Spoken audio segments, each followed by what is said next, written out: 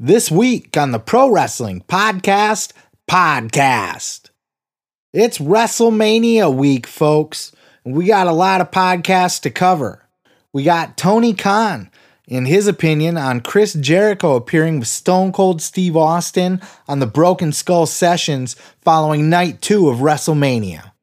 The NWO was inducted into the WWE Hall of Fame. What was their run really like, and how should it have ended? Are there too many legends appearing in WrestleMania these days? And we kick around the top 10 women's wrestlers of all time. I'm your host, Seth Grimes, and this is the Pro Wrestling Podcast.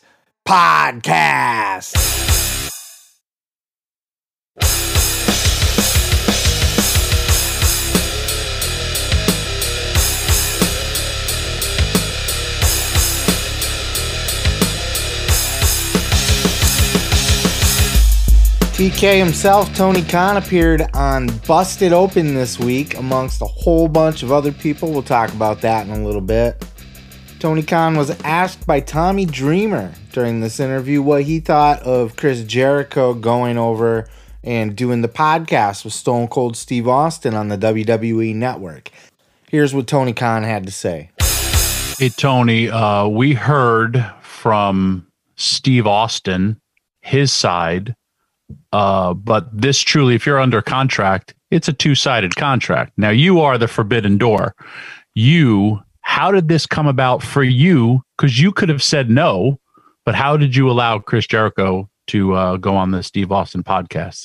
Well, it's a great story, Tommy. Basically, what happened was I had never even considered this was going to be a possibility.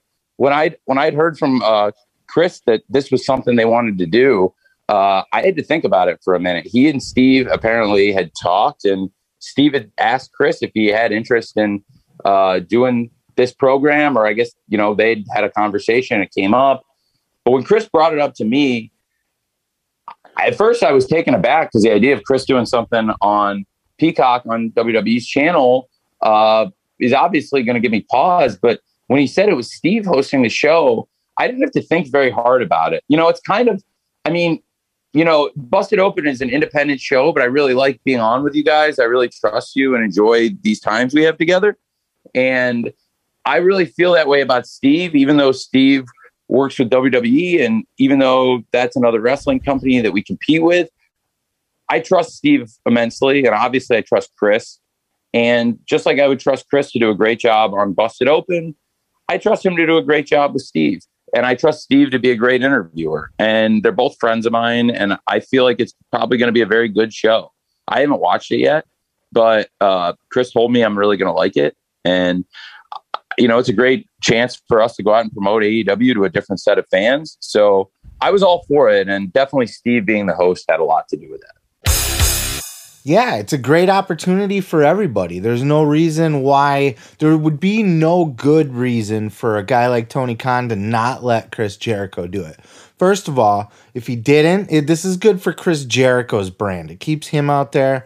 It keeps him in everybody's consciousness. It keeps them thinking about him, keeps him fresh. So for Jericho, this is good. So if Tony Khan just refused Jericho doing it, Jericho could say, yeah, okay, I'll listen to you. But because he's under contract. But that would probably, go a long way towards some heat between Tony Khan and Jericho. It would if I was Jericho. I really want to go there. I think this is good for my brand. You're going to tell me no because you just don't want me to? Because of your fucking ego? Okay. That's fine, but now I'm not so friendly with you. Now I'm not going to do big favors for you as much. Now these are the things that make you, like a Kevin Nash and Scott Hall used to say, they got to a point where they were in WCW where they were just there collecting a paycheck. Some would feel like they always felt like that, but they lost their passion for it. They didn't care, and they were pissed off at Bischoff for firing X-Pac, so they were just sitting on their hands, doing the bare minimum. And that would be the kind of shit that if a Tony Khan told Chris Jericho, you can't do this, that's the kind of thing that I think a Chris Jericho would have a problem with, and that would stir up some issues going forward. B, as I just said, or two, or whatever the fuck, like I said, Tony Khan, this would just be an ego play. If he didn't want to let Chris Jericho appear on the WWE network, it would be strictly because of his own ego. Because he's my AEW guy and I'm not going to let him appear on a WWE network. He was well within his rights contractually, to say no to that and to not want it, but it would have been purely for his ego because it doesn't make any business sense to not let Chris Jericho do that. Unless Chris Jericho says something stupid on the podcast, here's my fear, because he is on the WWE network, because he is with Stone Cold Steve Austin, because he wants to babyface himself with the WWE diehard fans. I'm afraid he might go on there and downplay AEW. I'm doing this little thing now and I'm having fun, but boy, the WWE, that was really the big time. Or that was really the best part of my life, and it probably was. But regardless, I'm worried he's not there as an AEW roster member. I'm worried that he's there as a WWE legend. And those are two very different interviews. Not that they're not it's gonna be a WWE centric interview. We all know this. We know for a fact, and some of you might be listening to this because this drops early, Sunday morning. Early like Sunday morning. See, I changed the early with the easy or whatever and sang it horribly. But, if you're listening to this on Monday or whatever, you've probably already seen this podcast. So I am going to guess here that this is going to be a very WWE career-centric. I hope that Jericho represents AEW. I hope he talks about it. I hope it is discussed more than just passing, because I do think they will address it. They're going to talk about it. But is it going to just be a passing thing? At the end of the podcast, is it going to be like, oh, yeah, hey, by the way, I hear you're doing this new thing. How's that going for you? All right. Or where can guys see you going forward? Something quick like that. But I hope they get into it. I hope, what made you leave the WWE? Why did you decide to sign with AEW instead? I want to hear those fucking questions asked, because Stone Cold Steve Austin is the kind of guy that's going to deliver it. Like, his interviews are deep. He's a fantastic interviewer. He really is. He knows, he covers the career. He's got enough notes, or did enough homework to kind of know what to talk about, to walk his guests through their career. But at the same time, he's not afraid, because he's Stone Cold and he's just got balls like that. Who cares if he pisses somebody off, is what I'm trying to say. He don't care if he pisses somebody off. He's going to ask the tough questions. Not that he asks got you questions or stupid questions, but he's not afraid to get into your business and ask why and what happened, what really happened, why did you do that, how did you feel about that. Those are the kind of questions that Steve's really good at asking and putting people on the spot for, and not really letting them get off with an easy pass. He'll even follow up. He'll press you harder. He's really good at that. So I hope this is a good, thorough, in-depth interview with Jericho. I'm glad Tony Khan's on board with it. I'm glad he's out promoting it. This is just good for all parties. Triple H, we talked about last week, when Triple H addressed it, and he said we're open for business. And I don't think that means a talent swap with AEW, but these are the kind of little things. Remember back when Ric Flair got to attend the Hall of Fame and Christian got to make an appearance on TNA? I think Tony Khan's the type of businessman that is willing to work with people in that way. So I don't think this will be the last time, if this goes good, that a AEW talent that maybe was a WWE talent can be used for something, or just be allowed to appear at the fucking Hall of Fame or something once they're allowed to have people back, or be a part of a fucking documentary. You get my point, right? That's what this is. This is the road that we're going on. If this goes good, it's good for all parties. If AEW gets mentioned, if they are given honorable amount of time, not a passing glance, but they're given their fair due, let's face it, Chris Jericho's entire career took place other than AEW, other than the last year.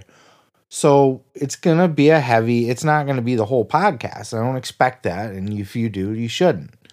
But it should be talked about. Like I said, it should be asked. Why did you decide to go there? What, ask more about it. Okay, now that you're there, how do you like it? Or what do you see your future there? Or just fucking, I don't know. I'm not Steve Austin, but you get what I'm saying. You understand where I'm coming from, right? Just, Steve, get to the bottom of it. Give it honorable mention. Everybody's going to be happy. WWE gets a great interview the night following WrestleMania, night 2. AEW gets mentioned on the WWE network and gives them a little bit more credibility. It's just all around good shit, and I'm looking forward to it. By the way, so here's a note on this. Because the interview is happening tonight as you listen to this, I have not obviously seen it and therefore cannot cover it on today's podcast.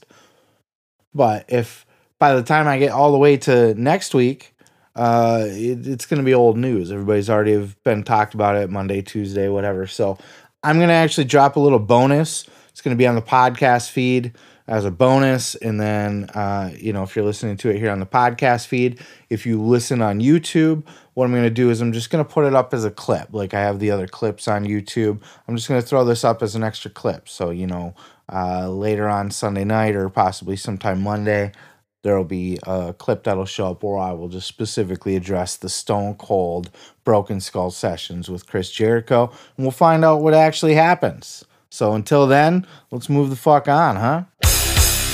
The following announcement has been paid for by the New World Order. The NWO was inducted into the 2020 Hall of Fame this year. I did get a chance to watch that. The Hall of Fame was kind of stupid this year. It's always been so rough because I love the Hall of Fame. I loved seeing the legends. I love the nostalgia. I love seeing everybody all dressed up and slightly out of character, just kind of relaxing and in that atmosphere. I love the celebration of history. I love all the old stories and, the funny stories and the tragic stories and the roller coaster ride. The Hall of Fame is special to me for that. But at the same time, it's had a long, long history of, hour-long fucking inductions that go on and on and on from a guy you don't really care about to begin with, and you just want to shoot yourself in the head to when they try to overcompensate for that, and everybody's is too short. Now there's no audience, and it's all chopped and edited, and it's just, I don't know. But the NWO got inducted, and we got to see Hall and Nash and Hollywood Hogan and Six. And no doubt the NWO has had a fucking Hall of Fame legacy, right? Like, what would be professional wrestling right now if it weren't for the NWO? It was the hottest fucking thing, period, end of story. I think the only thing that could possibly be compared to what the NWO achieved was maybe Austin 316, and they were right around the same time. But when you want to talk about just a major pop culture fucking t-shirt in Walmart situation, right? They're just a bajillion t-shirts being sold. It was the NWO, maybe closely followed by Stone Cold. They are closely followed. Stone Cold's the biggest t-shirt merchandise seller, period, for WWE ever. So financially, the biggest star ever WWE had is Stone Cold Steve Austin. I would say the same thing would be the NWO for WCW, and I would say the NWO is probably bigger if you were to add the two numbers up. So with that said, but probably not by much. So with that said, the NWO was the most over fucking thing in the business. But here's a clip of Brian Alvarez talking about why maybe he doesn't think so much. Check this out. Exactly like Nash said, everybody wanted to see us get beaten, and we just kept going. And they kept going and going and going. For years. There was and no years end. and years. The closest they had to an end, sort of, was when Sting was going to beat Hogan at Starrcade. Now, forget the whole fuck up with Nick Patrick, okay? Do you guys remember the follow-up to that after Sting beat Hogan? We watched it. It was all about Hogan and getting heat back on the NWO. That was not the end. That was one little happy ending battle in a giant war that never ended, okay? He's not wrong. Heat. It's all it was every single week was the NWO beating the shit out of the WCW guys and making them look like bitches, making them look like jobbers. The only WCW guys that got over in the NWO era was Goldberg, Sting, and fucking DDP. Booker T did, despite everything, and he managed to do it by kind of staying away from the NWO. I mean, I could be wrong, but to the best of my knowledge, Booker T his storylines were not really directly involved with working with the NWO, and that probably helped him for the long run. The NWO had a couple guys that they worked with that they let get over on them, which was Sting and DDP and Goldberg. And outside of that, basically everybody got squashed. So he's not wrong. So at that point, but I don't look back at it so negatively, you know, like I said before the clip, I put over the NWO very strong. I think looking back at my childhood, I can't remember anything bigger in wrestling history than the NWO to this day. And it's not and I think the numbers will back it. As I said, the closest thing to it would be Steve Austin, but I think the numbers would support NWO. Just a guess. So I don't feel the same way Alvarez does as far as just shitting on the whole angle, but taking it into consideration, let's kind of sit back here and like, how do you properly end the NWO storyline? What would have been the best out there? There was a handful of times that somebody got over on the NWO. I thought Roddy Piper did a great job. You know, some would say he cut some shitty promos in there, or maybe his matches were lackluster. I don't care about any of that. I don't expect everybody to have a fucking Dean Malenko Chris Benoit wrestling match. I'm sorry. I know a lot of you people do, and I appreciate them as much as the next. I love a fucking great wrestling match. I love it above probably anything else. But I also enjoy story. I enjoy a good story. I enjoy characters. I enjoy seeing legends and icons. And to me, Roddy Piper was still a huge, huge star. When he came to WCW, I was pumped for it. When he walked out, I was psyched. And he got into it with Hulk Hogan, and he actually got to beat Hulk Hogan, but he didn't win the championship. I think he still was very opposed to doing jobs. So I don't know if maybe he just didn't want to drop the title back. It doesn't matter. I'm speculating at this point.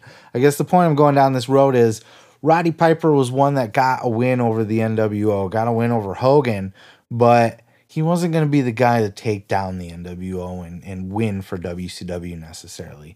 So it wouldn't be that. I think Giant got over on Hulk Hogan, but he ended up just joining the NWO, and of course now he's the fucking Big Show and blah, right? Yeah, right? Am I right? But so it wasn't going to be the Giant that really ultimately shut down the NWO. Stinger, the Sting angle was the biggest angle in like if you want to say the NWO was the biggest thing in history, the biggest angle I think in pro wrestling history. If it wasn't, and they coincide, quite frankly, you could say it was Austin McMahon. You can say it was Sting in the NWO, because Sting, when he came out there, when everything they did was so perfect with Sting right up until the actual match itself. The Sting being the fucking hero of WCW, wearing the neon still, the Surfer Sting, and talking and just being a stinger, you know, being the Stinger Man, as Ricky Starks would say. And they did the thing where they had the imposter Sting help out the NWO, and the whole WCW locker room, all of Stinger's friends, Lex Luger even, they all doubted Sting. They all turned on Sting. They all thought Sting had turned his back on WCW and helped the NWO. It was a great angle, an imposter Sting. Everybody starts to hate Sting, and Sting fucking turns. He finally says, I've been here for you guys forever, through everything. You think I would do this to you? This is what you think of me? Then fine. Then I'm walking away from this. And he started showing up not too long after that, sitting up in the rafters, just wearing the black with the white crow paint, from the Crow. And he would just sit there and fucking and watch and wouldn't help anybody get beat up. He watched WCW get squashed every single night, like Alvarez says, and he'd just watch. Then when he finally did make his play, all he had to do was point his fucking bat. Oh my God. So everything, I'm not going to walk you through it all because I don't want to take up your time telling the whole story of the NWO. But everything they did right up till that final match. Now Bischoff tells a story about, it was perfect. The whole build, it was probably my favorite angle in wrestling history. And I think that was a moment where you could have had WCW overtake or end the NWO, but they were kind of like right at their peak, so I don't know if that was the right time to do it, but it was absolutely the right time to pull the trigger. I don't know if it was the right time to end the NWO, but absolutely the right time to put the belt on Stinger. But it was politics then at that point. So Eric Bischoff tells the story that, him and Hulkster got to talking, brother, and Sting was a little too not so tanned and not so in shape, and maybe gimmicked up a little bit, and who knows. So let's take the belt right back off of him. And you know what? With baby faces like that, it's more with the chase and not the reign. So that's fine if they were going to take it right back off of him. And then what did they end up doing shortly after that? And that's probably how I would have booked it too. Maybe not taking it off of Sting right away, but it wasn't time to end the NWO. The time to end the NWO would have been when Goldberg beat Hulk Hogan. That's the guy. That was the time. That's when you would have done it. Maybe you follow that up with a War Games, like you're done, Hulk. You're never getting another title shot. You're out of here. And Hulk's like, you know what? We'll put it all on the line in a fucking War Games match or something. They could have did something cool, a loser leaves town, or maybe not the end, but they have to disband, or I don't know. I'm not the fucking booker, but you get what I'm saying. I think that was the moment, because that's when after Goldberg beat Hulk, that's when the NWO started to decline. That's when they split into the Wolfpack and the NWO Hollywood, and then that just watered the whole thing down. All the cool guys were in the Wolfpack, but it was red and yellow, and it wasn't just, they weren't very NWO-y anymore. And NWO Hollywood looked more NWO-y, but they were the old guys and the boring guys. It was like Hulk Hogan and the fucking other, I don't even remember who else was in it. But I know, that's where, you would find your Horace Hogans and shit like that. So, I think that's, you end the NWO with Goldberg, and you launch Goldberg that much more with that. That's how I would have did it. I'd be open to hearing your guys' thoughts. Definitely, if you're listening to this on YouTube, feel free to leave something in the comments on how you would have booked the end of the NWO. Great conversation to have. I don't think Alvarez was wrong, but at the same time, I do still think the NWO was the greatest thing going. Did they end it good? Maybe it was like a Stephen King book, right? Like a fantastic story. The ending sucks. And that's pretty much what it was. So anyway, moving on. On the Kurt Angle show, he was talking with Conrad about his match at WrestleMania 22, the big main event world heavyweight title triple threat match between Kurt Angle, Randy Orton, and Rey Mysterio. Of course, Rey Mysterio went on to win that match, as you know. Spoiler alert if you don't. Ha! And that was a big moment for Rey Mysterio. Here's Kurt Angle on what he thought about the match and the entrance for Rey Mysterio.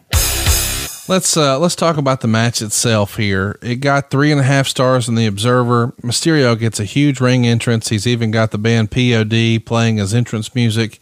He's got this big Mayan headdress. It's a coming out party for Mysterio. What do you think of the live bands playing the entrance themes? Was that something you thought was a cool touch or sort of unnecessary? That's what WrestleMania is all about. And I don't blame Ray for doing that. It was his night. He was winning the world title. The only issue was it went so long. We had like 21 minutes for our match, including entrances. And the entrance was pretty long as it was. So my entrance was 2 minutes. Randy's was 2 minutes. Ray's had to be 8 minutes. So, you add that together, that's 12 minutes. We only had 9 minutes to wrestle one of the co-main events of WrestleMania. So we had to cut a lot of stuff. It was a really difficult match to do. And especially in a Triple H or triple threat match, it's really hard to cut stuff out because you have to have all three people in unison with each other, knowing what's going on next. Yeah, I mean, I get where he's coming from. They probably could have cut time off of other matches on that show and given it to this match for sure. Like, did Vince McMahon and Shawn Michaels really need as much time that they had? Did fucking Carlito and Chris Masters versus Kane and Big Show need as much time as it got? Probably not. Those matches could have been shorter and a little more time given to this. I mean, don't they do rehearsals and like walkthroughs, run-throughs? I could have swore they do. Maybe they didn't back then. Maybe they didn't have enough time. Maybe Ray just took his sweet-ass time and took longer hanging out with the band or, trying to climb up the back ramp steps there to the fucking stage, or who knows what the deal was. I don't know. I wasn't there. But what I can tell you is that was a huge moment for Rey Mysterio. And that entrance was fucking epic. And that's part of, not only part of WrestleMania, the live bands, the extra, the entrance gear, the fucking Rey had this crazy like headdress and shit. This like Aztec-y and feathered out and stuff. It looked great. And, POD played his entrance music in, and he, took his sweet ass time to get in the ring. But that's part of the pageantry of WrestleMania. That's what makes WrestleMania special, amongst other things, obviously. And that really added to it being Ray's moment that night. Yeah, absolutely. The match needed more time. But really at the same time, being a triple threat match, it's just kind of a big fuckfest anyway. Now, I'm not a big triple threat hater, but they're harder to be like instant classics, They're just kind of a fuckfest, and it's harder to, I don't know, they don't stand out as much to me. So really what you're looking for in that whole thing is Rey Mysterio's crowning moment. So you give him the bomb-ass entrance, you put him over, give him the championship, and you send him on his way. And I was a huge supporter of Rey Mysterio. I ate that shit up. I was a total mark for it, Rey Mysterio, world champion, the underdog story, it was all good shit to me. It was great. And I thought he had a fun little run, too. I liked what he did with Sabu on that one ECW show. Rey Mysterio deserved it, and he got his moment, and it was good shit there. But yeah, I mean, if things weren't timed out properly, it's kind of sad, and it's shortchanging the guys for working so hard on putting something together and then having to work maybe even harder trying to fix it on the fly and figure out what to cut and what to keep in the amount of time, like on the fly as you're doing it. But that's what being a pro is all about. This was also talked about on the Something to Wrestle podcast this week. I didn't single out a clip from that. I just recommend you go listen to it.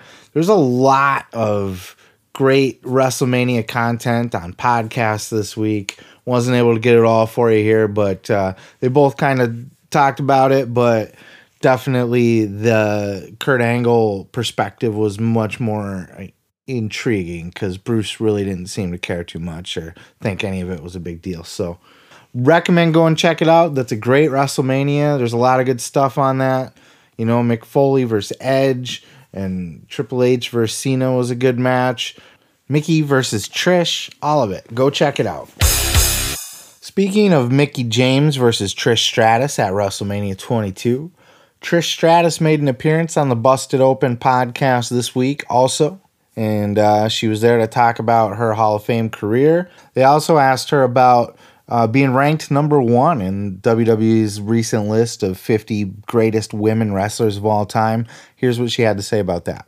You just brought up Charlotte's name, and the WWE within the past week or so released a list of the top 50 female superstars of all time, and lo and behold, you were number 1, with Charlotte coming in at number 2. Yeah. How does it feel for you to be voted, declared the number 1 spot in WWE as the greatest female superstar of all time? I don't know. Honestly, that's like a bold thing for them to put out, like a list. I mean, it's really, lists are subjective. I don't know who's behind the list. Like, did my mom vote? I don't know how this list came about. But internally, like with me and my team, we were kind of like, I mean, I knew there was the top 5, and I was just grateful to be in the top 5 with these amazing, athletes. And I kind of thought, I actually for sure thought Charlotte was going to be number 1. That's where I put her. But I don't know. I got the number 1 spot, and it was a little crazy. And they put that package together, and you get emotional when you go back on that ride, and you're kind of like, when they position it the way they did. If you saw the package, it was just like, you're like, okay, like, because I think it's just the time. I mean, I was lucky, of course. Look, I only got the accolades, and anything that I got was because of the people that surrounded me. And that's including someone like you, like anybody that worked with me. I mean, as you know, I was green, and I came up and people were there to support me, saw that fire in me. And really, like, a lot of the stuff I did was only because it was a team effort, and we got to, go out there and kind of conquer these things together. So we were lucky. In a way, we were lucky that we had a crappy landscape to deal with at the time, right? We had these obstacles we had to overcome. So by doing that, we were able to tackle barriers and things like that. So I think because of the timing of my career, we were able to make such a big impact. And I'm just super grateful. And I didn't get a prize yet. I don't know what they're going to send me. That's hard to say. Who is? Definitely the WWE list is wrong. So let's throw that out the window, first of all. Their list is stupid. It always is, because it's a gimmick list. It's meant to put over the current talent, and, they leave off names that nobody's ever heard of, or, that they think nobody's ever heard of, which would be anybody that hasn't wrestled within the last 10, 20 years, basically. Which is fair, because when I was a kid, when I started watching wrestling, I was 10 years removed, less than 10 years removed from Bruno Sammartino's run. And I didn't know who the fuck he was and couldn't care less. So, when I was watching Hogan and Savage and Warrior, I didn't know who Bruno was, and I didn't care who Bruno was, just some old guy. So I get that. I get what they're doing there. But anyway, women's wrestling list. So I don't know any particular order. I can't say who would be the greatest of all time. That's so hard to say. But we can let's spitball some honorable mentions here. Trish Stratus absolutely belongs on that list. We'll stick with the top 10. I'll try to do a top 10 here for you in no particular order. I would say absolutely Trish Stratus belongs on that list. She was groundbreaking because she bridged that gap. She was one of those divas, quote unquote, that came from the bra and panties matches and was there for tits and ass. Literally was the manager of a team called TNA before TNA existed. And she was just there for her looks. She was a little fuck doll that just looked hot, and that was it, period. But she earned her keep. She worked hard.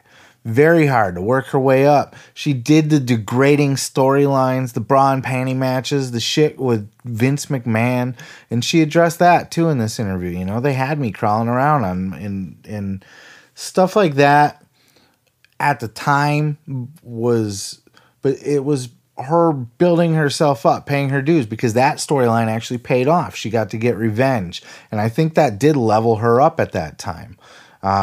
Then she started being taken a little bit more seriously, and she started having better matches, and she became a women's champion. And her run with Lita, those battles that they had, they main evented Monday Night Raw. women main evented Monday Night Raw in like, what was it, 2000, 2001, maybe 2002. It was basically unheard of back then. It just wasn't a thing that happened. So Trish Stratus, and you hear so many women wrestlers that have come up after her that have gone on to say that they think Trish Stratus that's their girl, that's who inspired them. So you got to look at all that. We'll throw Lita in there for the same exact reasons. Everything I just mentioned with Trish, you can doubly add with Lita. Okay, so you got Trish, you got Lita, absolutely deserving of that. Let's go back a little further. You got to throw the Great Moolah in there. You have to, or the Fabulous Moolah, right? It's the fucking Fabulous Moolah. She was champion forever. So you can't really argue with that, and being the pimp of all the other lady wrestlers and shit. She basically was ladies wrestling in her era. So you got to throw her on the list. You have to throw Sherry Martel on that list. You can't have a top 10 list of female wrestlers and not include Sherry Martel. Not just for being the woman that, she beat the Fabulous Moolah, so Moolah put her over, so that was huge.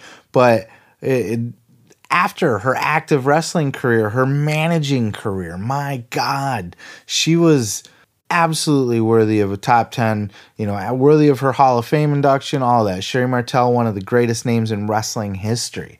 I'd put her on the top 10, on the top 100 list of wrestlers, period. Men and women, if you throw them all in a pile, Sherry Martel's in there. Not just ring skills, but your overall effect on the business, right? None of this is, can you wrestle like fucking Dean Malenko? Get all that shit out of your head and say, oh, she sucks at wrestling. She's... Your character, your fucking statalatus, right? Your status, your outreach to the mainstream, your fucking, the brand, how big is your brand, your legacy that you leave, all of that gets taken into consideration. So fuck off with that kind of shit. You gotta add Medusa to that. I would say she's, not on the level of a Sherry Martel, but pretty damn close. They're in that same field. So there's 5. We got your top 5. Modern day. Let's throw Becky Lynch on there. Let's throw. It's really hard to argue that all of the 4 horsewomen don't deserve to be in the top 10 even. You're looking wrestling history. They've main evented, minus Bayley, but then you look at the match that Bayley and Sasha had, so you can't really take Bayley out. So really you could make an argument for all 4 of the 4 horsewomen. Sasha, Bayley, Charlotte, and Becky Lynch. You have to. And that's not placating to a modern audience. That's not, you look at over the history, what are you gonna go with the Jumping Bomb Angels? You could put a Mae Young on there, and that could round out the top 10, and you wouldn't be wrong there. That wouldn't be inaccurate. I'm sure there's 1 or 2 female wrestlers that I'm forgetting somewhere along the way here. You could pick a Molly Holly if you wanted to, because I know she's the workers' favorite, right? All the chicks respect Molly Holly. But I don't know that Molly was really all that impactful, or, I never gave a shit about her other than she was the chick with the short hair and the huge booty, right?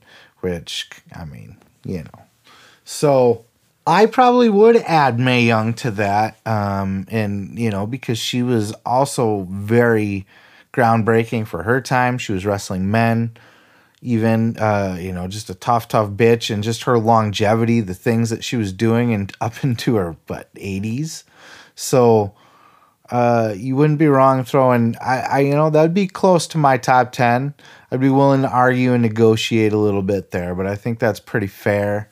But hey, all of it's, open to interpretation, but I would check out Trish Stratus on Busted Open. I would check out Mickie James on After the Bell, and appreciate the legacy that these women left on professional wrestling. Arn Anderson talked about WrestleMania 32 this week on Arn, the podcast named Arn. What a name for a podcast, hey? Arn. I mean, mine's not that much better. The Pro Wrestling Podcast. It's like, dude, did you just type podcast twice, or I don't understand. Am I reading this wrong? So, but Arn, just Arn, you know. But I love Arn's podcast because Arn was around for the recent shit. Arn was around for WrestleMania 32, and this was just 5 years ago. And they were talking about, specifically in this clip here, they were talking about all the legends that appeared at that WrestleMania. And that's kind of been a thing for the last few WrestleManias. I would say almost since The Rock came back 10 years ago. Not so much the last couple COVID years, this year and last year, but it seems like they lean heavily on the legends. And even last year they did with Goldberg and shit. So here's Arn talking about his take on all the legends at WrestleMania 32. The Rock is going to be a part of the show. Steve Austin, Shawn Michaels, Mick Foley, and John Cena will all be on the show in some capacity, some way, shape, or form. Do you think over the years, perhaps the company has gone back to the legends too many times? I think sometimes we read criticism online that, hey, they're just so focused on showcasing the legends, they forget to actually build their current roster to that status. Would you agree, disagree, or on a big show like WrestleMania, is everything sort of out of the book? It's a double-edged sword. You want to give your fans and your viewing audience every possible positive thing you can give them. I think every superstar, every matchup, guys from the past that truly are gods in the wrestling industry. WrestleMania is the place to bring them. But if you do it at the expense of the new talent that you're trying to build, whether it be taking the spot away from them on the show or just something being way too lopsided, which we have a couple of instances of that on the show. I'm not sure it's a good thing. I'm a little bit, a double-edged sword on that. Certainly you can't say that you don't want a Shawn Michaels and a Rock, right, and Foley and Steve Austin. If somebody said, would you like them to be on WrestleMania? Well, are you kidding me? Really? Of course. But then you got to break it down and figure out what they're going to be doing. And is it going to make them bigger stars than when they walked in the door that night? And is it going to be better for the show? It is just one of those things, right? It's like, you want all these legends to be on your show, like Arn said. If you were to ask, do you want Stone Cold and Mick Foley and all these fucking people on your show? Shawn Michaels, yes, absolutely. Give me all these legends. But now are you taking away spots from active roster guys? Are you watering down the star power of the legends by having them around all the time? Are you making the current roster look weaker? Like, we can't make a big show that will draw money without all these big names from 10 and 20 years ago. So all of these things are factors to take in with the reuse of all these legends, and it is kind of becoming that thing. Nobody on the roster is over to that extent anymore. Nobody on the roster is over enough to become legend to where they can draw WrestleMania headlining pay-per-views with that same kind of star power energy that guys from 10 years and 20 years ago can do for you. And I think I know why. I think it has to do with the WWE putting more emphasis on the brand over the star. I think they did that basically after Stone Cold and The Rock left. I think those were the last two giant megastars where WWE is like, okay, or Vince, I should say. I mean, I guess they could be used interchangeably.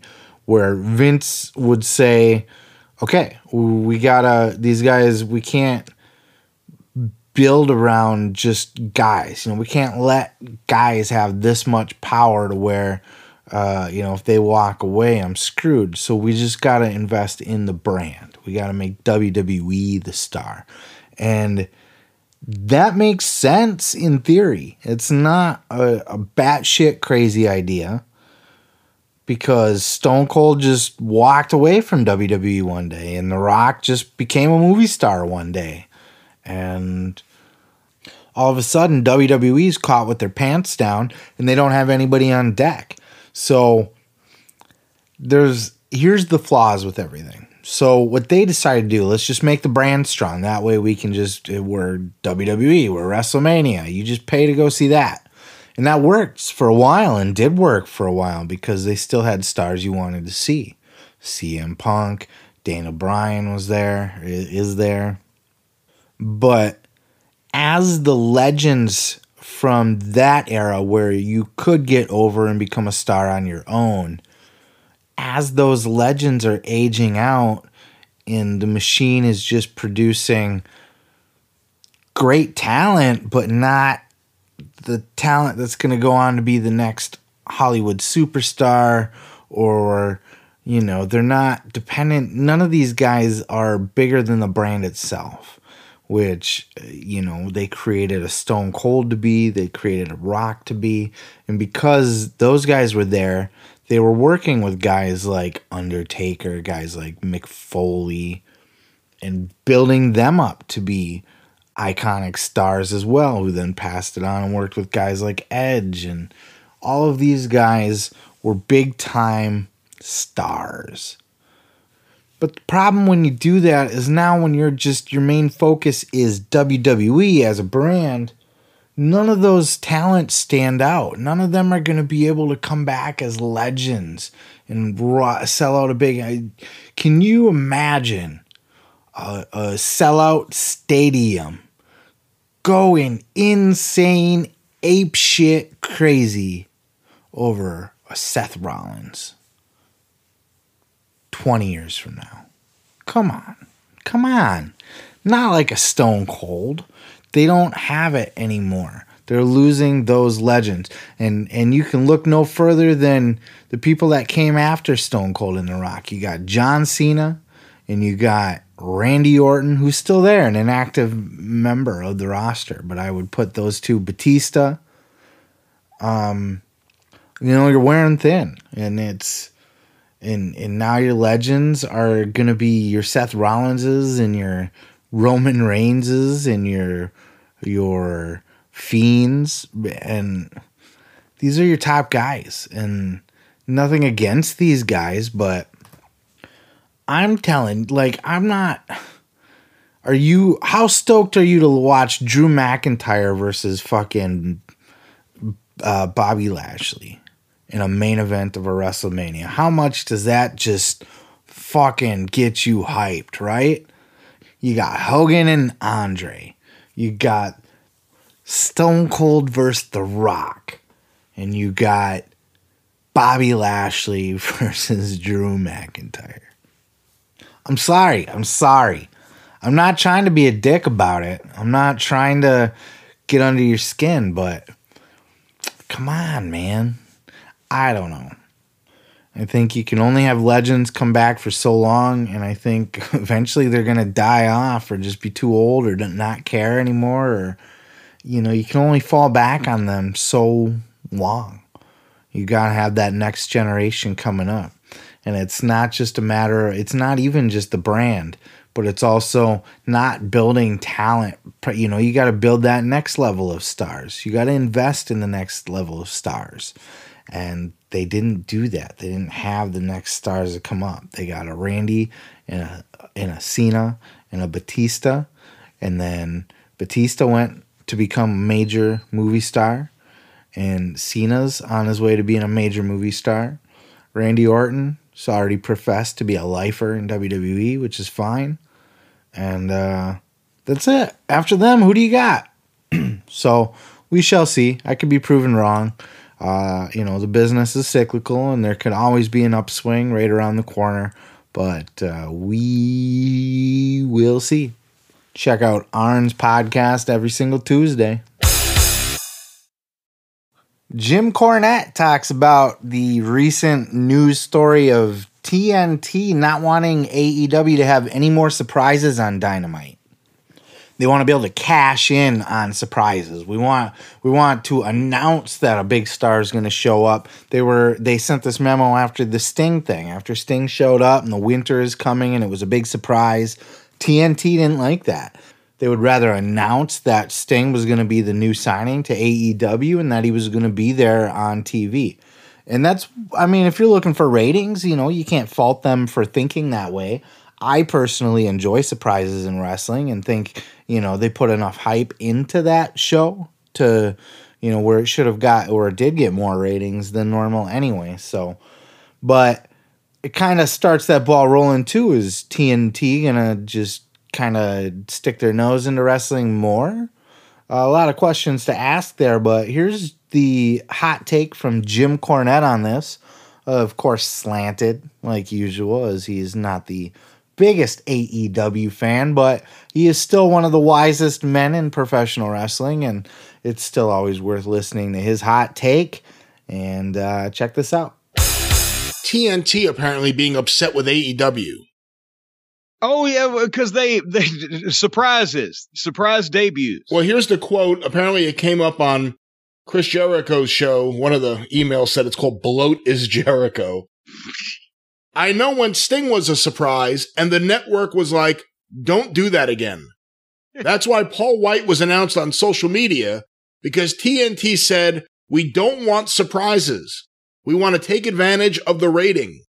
So I think we had a big surprise, then we had a big announcement, and we used that big announcement to announce the next big surprise. So, oh boy, a lot of questions have come in about this, Jim. What are your thoughts about the idea that, we've talked a lot about how they blew it with the Big Show and other surprises and announcements. What are your thoughts about the fact that TNT is getting involved and telling them not to do this? Vince McMahon used to call it kayfabing ourselves. When we would try to make something a surprise that didn't actually need to be a surprise. And before anybody goes, oh, Cornette hates ice cream. Cornette hates surprises. No, there can be surprises. The concept of surprises, surprise debuts, surprise returns, surprise whatever the fuck, in wrestling is not, the concept of it is not bad. But when you have a name of the level of the iconic nature of a Sting or a Big Show, unless they're going to, it's guys that are going to come in and be an active part of the roster and you need them in some physical angle or whatever, why wouldn't you advertise things like that? And it could have been, if they just tweaked it a little bit, it could have been fucking advertised. They kayfabed themselves. It depends on the level of star that you've got. But a lot of times people are hell-bent on making these shocking surprises to pop the people that are already there in the building or already there watching the show, when there's something that you could have told them, a way you could have done it, where 2 or 3 weeks or whatever, you've built anticipation to see this person, and then you just surprise the people watching with what you do with them.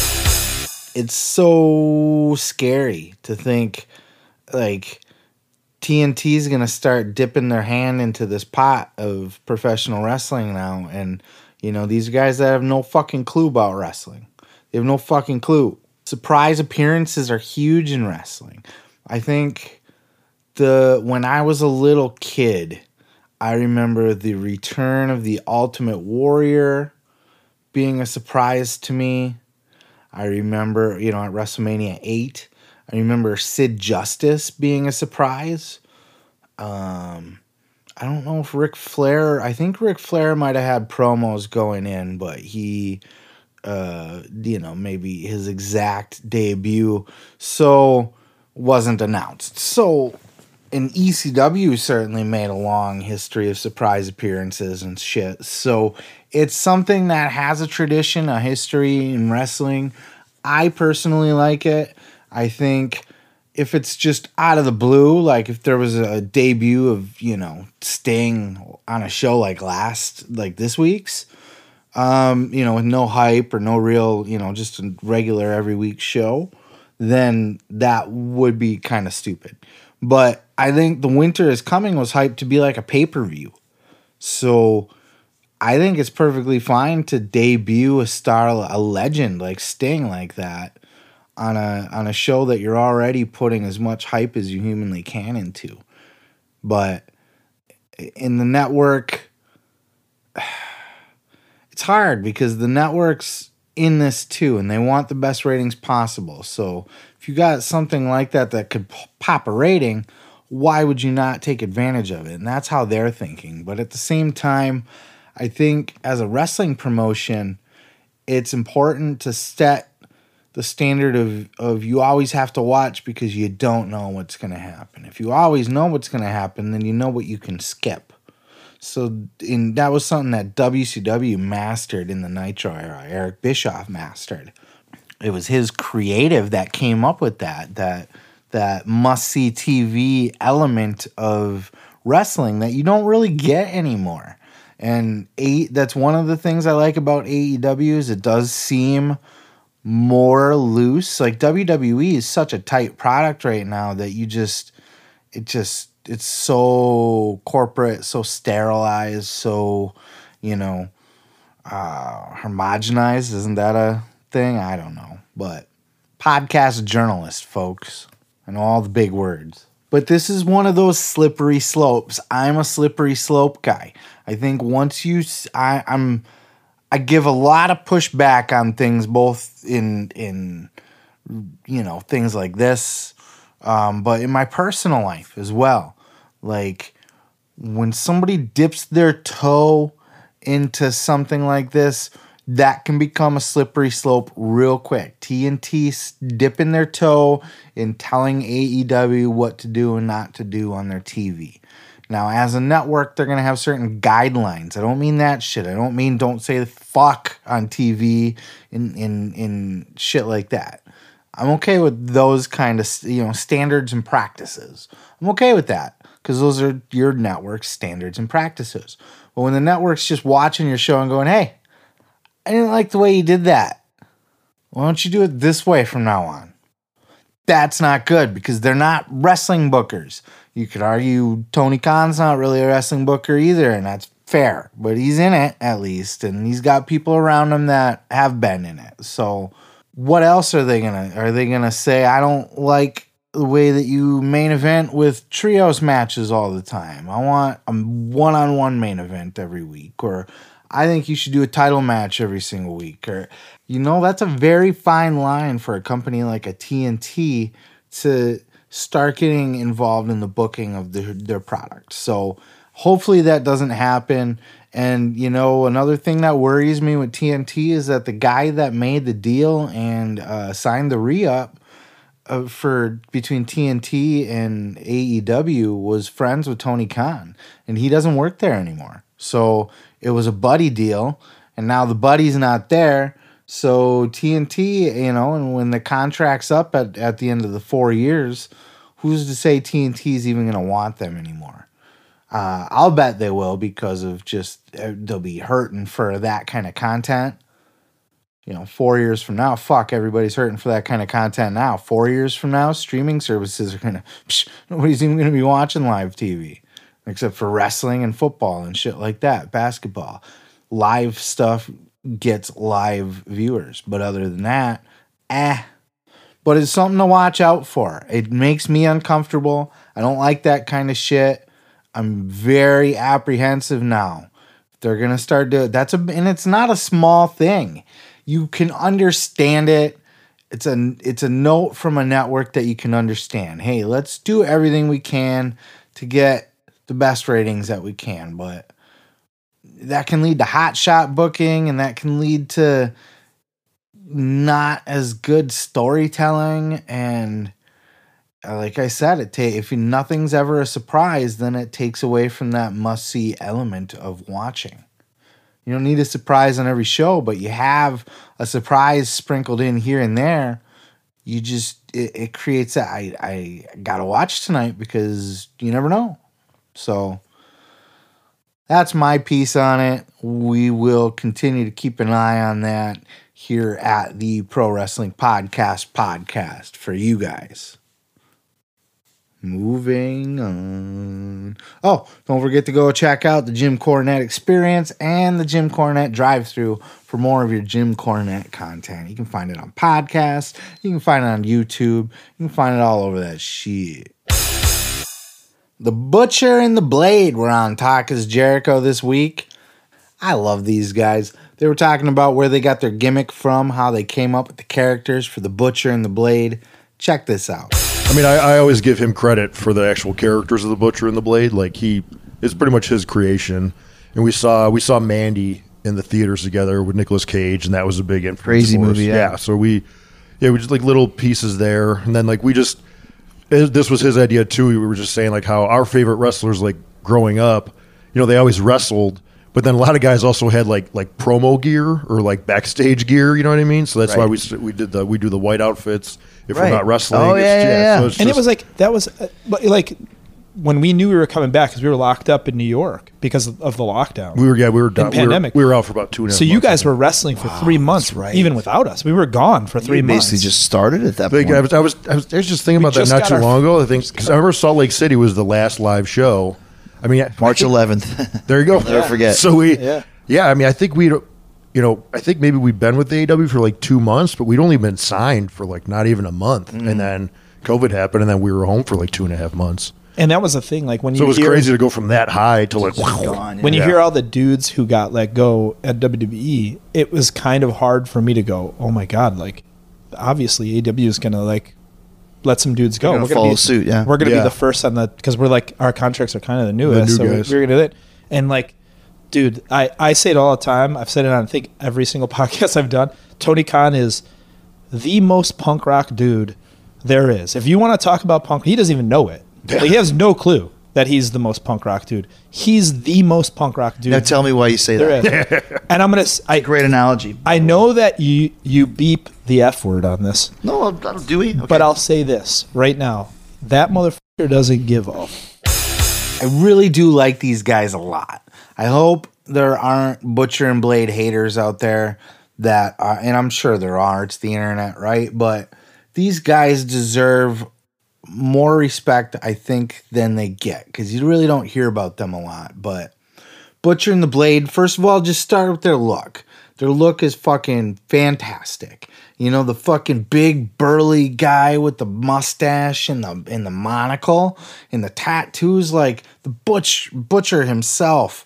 Just a fantastic look that you don't see in wrestling anymore.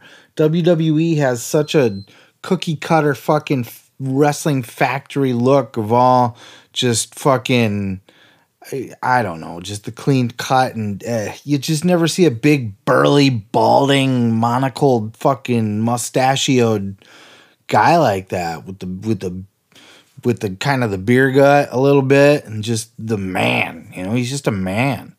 And then you got Blade with his fucking weirdo mask where he looks like a gimp almost, and his fucking little leather shorts and whatever the fuck. And the Bunny's a great addition to that act. I love Bunny. She's fun. If you watch her on YouTube, I should cover that at some point. She got me hooked on Oreos. She's got a good little show and on YouTube where she just bullshits with people. I think she's more of a Twitch person. I gotta start watching some Twitch and stuff too, but can't cover it all, folks. Can't cover it all, but back to the Butcher and the Blade. Then you get the in-ring work. I mean, these guys Blade's been around a little bit. He's more of the technician in the group. Butcher's kind of more of a greenhorn, but he's improved so much. If you just watch his matches from debut, he had that really horrible match with Moxley where he talked about that actually on this show too, with Jericho. but he's improved so much, and you can see the work. He's trimmed down. He's gotten himself in better shape. His in-ring work is much better. He's putting a lot of effort into it, and the tag team's just, it's a fun team to watch. They're great characters for wrestling, and I like the idea. And they're very self-aware. They knew what their characters would be right off the bat. Like they explained, they're essentially henchmen. They're the henchmen for the bad guy. So when like MJF hired the Butcher and the Blade and fucking, I believe that was how they got brought in, right? Against Cody to start with. But then, you know, they're just the henchmen. They're the guys that you could, but specifically the specialist henchmen that you have to call in, the weirdos from out of town that'll, you know, get rid of the body for you or fucking make it look nasty, or you know what I'm talking about. Just the specialty henchmen that you call in. But they're not, they know their place. They know they're not the top guys. They know they're there to get other guys over. Give them a couple wins to be legitimate, and then ultimately just job them out over and over and over to the other top guys. Give them a couple wins to keep them legitimate. Job them out, job them out, job them out. They get it, and they're fantastic characters for that. They are the perfect tag team, henchman, heel tag team. You could plug them in anywhere. They're really a good fit. And they're not the kind of team, they would never get a second look in WWE. Blade's balding, he's older. Butch is balding, he's older. But the two, they're just a fun team. They got a fun look and a fun style and a fun presentation. And then you add on top of it, just they seem like really cool guys. Like I said, I love Bunny on her YouTube channel. She's got a really, you know, you get to see her personality. You get to see what she's like as a normal person. And as a matter of fact, when she had that match with Tay Conti on AEW, I got up to I was going to skip that one. And then because I didn't realize Bunny was in it. Not that any disrespect to Tay Conti either. I don't know. But then I was just like, you know what? I'm going to actually sit back and watch this match because I actually, you know, appreciate the Bunny a little bit from watching her on YouTube recently. And she did really good in her match. It was a really good match with her and Tay. So mad respect for them as people too. Butcher seems like just a super genuine. He was also on Miro's show. Miro's got a YouTube channel as well and a Twitch stream, and he did an interview with Butcher, and he just seems like such a humble guy and really self-aware, really cool. He's in a band, you know, he's a rock star on top of all of that, like a kick-ass, really, he's more famous for the band than being the wrestler.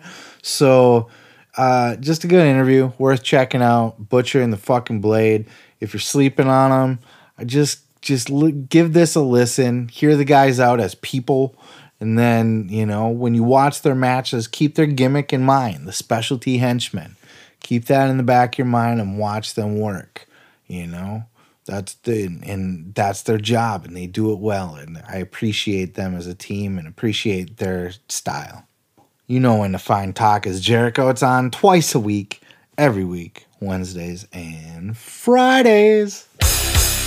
Speaking of Miro's show, he also had the Big Show, or I should say Paul White. I'll never get used to that. He'll always be Big Show to me. Big Showy Show. He had the Big Show on, and he was interviewing him, and he asked him the differences between AEW and WWE, if he felt a difference, or things that he noticed that were different. Check this out. Do you see any difference with AEW? Something? Do I see a difference? What do you notice? Yes, that's what I mean. It's funny because I talked to Jericho a little bit about it because Jericho and I have been a lot of places together and been through a lot of different organizations. And when I got to AEW, I kept waiting for that pressure to drop, that shoe to drop, that environment of just that weight that you carry when you're working elsewhere. And it's not, the shoe's not going to drop. Like, everybody is supportive. Like, the boss actually thanks you for your time and thanks you for your effort, and truly wants your opinions and your ideas. And you know, it's just a different atmosphere altogether. Because I mean, we've worked some days at AEW that I would have flipped my friggin' biscuit if I worked those days somewhere else. You know what I mean? Like, you get there 2 and you're leaving at 3:45 in the morning, you know, but you're leaving happy because, you know, you had fun at work, you had fun watching the matches, you had fun even doing nothing. It's just a good environment. It's not that that Shark Tank of an environment, if that makes any sense. Yeah. It's basically the walking on eggshells thing. Everybody walks on eggshells around WWE. Everybody's waiting on somebody to stab them in the back, or waiting for their push to get fucking shit canned and end up getting buried and doing jobs, or having to do some stupid angle, or wear some stupid outfit, or not get used for a while, or get yelled at for something. You hear that shit constantly in WWE. It's as well-oiled, polished, and clean of a machine that it is. It's also a fucking madhouse, right? Like, they write so sporadically. Their storylines are all dumb, stupid. Their match finishes are all the worst. You know, they're all fucking fuck finishes. And, you know, you hear all these stories about what it's like to walk around on eggshells backstage. You don't have that in AEW. There's a lot of AEW haters out there, and that's fine if you're a WWE loyalist, or if there's just, you know, you're a Jim Cornette fucking loyalist and you think everything's got to be Gotch versus fucking Hackenschmidt, or it's crap, you know, all these bloody high spots. My God, and all they do is the flippity floppity flies. Come on now. But for what it's worth, you know, AEW's a new company and a very green company. Its booker is green. It's not being booked by people that have an intricate knowledge of the inside of the wrestling business and booking. It's ran by a nerd who ran a fake Fed in a notebook or with his fucking action figures or whatever, and now is just doing it for real. That's his experience, and that's fine. I don't mind that because it's fresh and it's new, and it gives new opportunities. It gives vital ideas to, you know, get something different. And different is good. There's a lot of reasons that you might not like it, but for what it's worth, you still got to give AEW the credit and appreciate them for existing for the reasons that they, you know, for other reasons besides just the way that you think of them creatively, or what do you think of their wrestlers, blah, blah, blah. I mean, you got to appreciate that they're giving guys paydays. Lots of guys paydays, not just the guys on their rosters, but indie guys paydays. Lots of indie guys paydays. One of the biggest complaints in AEW is that guy from in the locker room from the wrestlers is that they got to hang around until fucking 2 a.m. for these shows. But that's not much of a complaint because you're only working once or twice a week, as they said, and it's. The reason why you're staying there that late is because they're giving everybody and their mom a fucking payday or a job, you know, fucking chance to be seen, to work and get paid. Tony Khan is supporting the wrestling business in a way that just couldn't be done if they didn't exist right now in this pandemic. And the locker room, they're run like a team. They're treated like a team. They're treated like athletes, you know. They're the way that their amenities are taken care of, and just the respect that they're given, and all of that shit. They're not walking around on eggshells. They go there, they have fun, they're encouraged to create shit, to make it their own, and it's a loose, fun team environment. Everybody feels like they're on a team, and you can tell by just. You watch all these backstage videos and shit. You can just it's not just the way everybody talks about it, and that's everybody in AEW talks about it like that, but you can see it in the way that they all interact with each other. It looks like a more fun environment, and that's, to me, that's the bigger difference. Yeah, AEW is green, and yeah, they're booking and their matches, and all of it's going to be it's not. WWE's been in business for 50 fucking years, man. Come on now. You got to cut them slack. Appreciate them for what they're doing for the wrestling business. Don't hate on them and try to shit on them and bury them and push them out of the wrestling business, because it's not good for, if you like wrestling, be happy they exist and be happy that they're on a major platform. Support it. Watch it. WWE is not going to die and go away, but if AEW dies and goes away or shrinks down to a Ring of Honor or Impact level, then we're going to be right back in the same spot that we were before, where WWE, that's why WWE sucks so bad now. It's because they got too comfortable with themselves. Don't let them get comfortable. And don't let them be the only place that wrestlers can get work. You can check out 2B Miro. That's his channel on YouTube. Just look it up. He's got a couple interviews there. Sometimes he hangs out with his wife. A lot of times he's just playing video games or bullshitting. He even did a recent kind of half in character, a little thing on the Arcade Anarchy match that he recently had, and talking about how he's kind of ready to move on from it. And I think we're all ready for him to move on from all that shit. But he kind of did it in character, and I don't know. There's just fun stuff over there. Go check it out, see what it's all about, see if it's for you, and add it to your content list, motherfucker. Thank you guys so much for checking out the show. I know you've been overwhelmed with content this week. I know I sure have. I love it, though, as a wrestling fan. WrestleMania week is the craziest week of the year for professional wrestling fans. I love just being in it. There's all kinds of great podcasts out there this week. Too many for me to get to, but I highly recommend you seek those out. Oral Sessions had good content this week. After the Bell had great content this week. Don't forget, I'll be doing a bonus clip, a bonus podcast talking about the Chris Jericho on the Broken Skull Sessions. I don't know if it'll be long, might just be a short clip. I don't know how it'll play out yet, but because of the timing of the show, I don't want to wait till next week to cover it. So keep an eye out for that bonus content.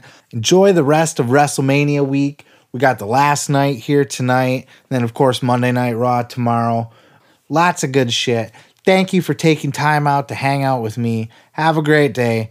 I'm your host, Seth Grimes, and this has been the Pro Wrestling Podcast.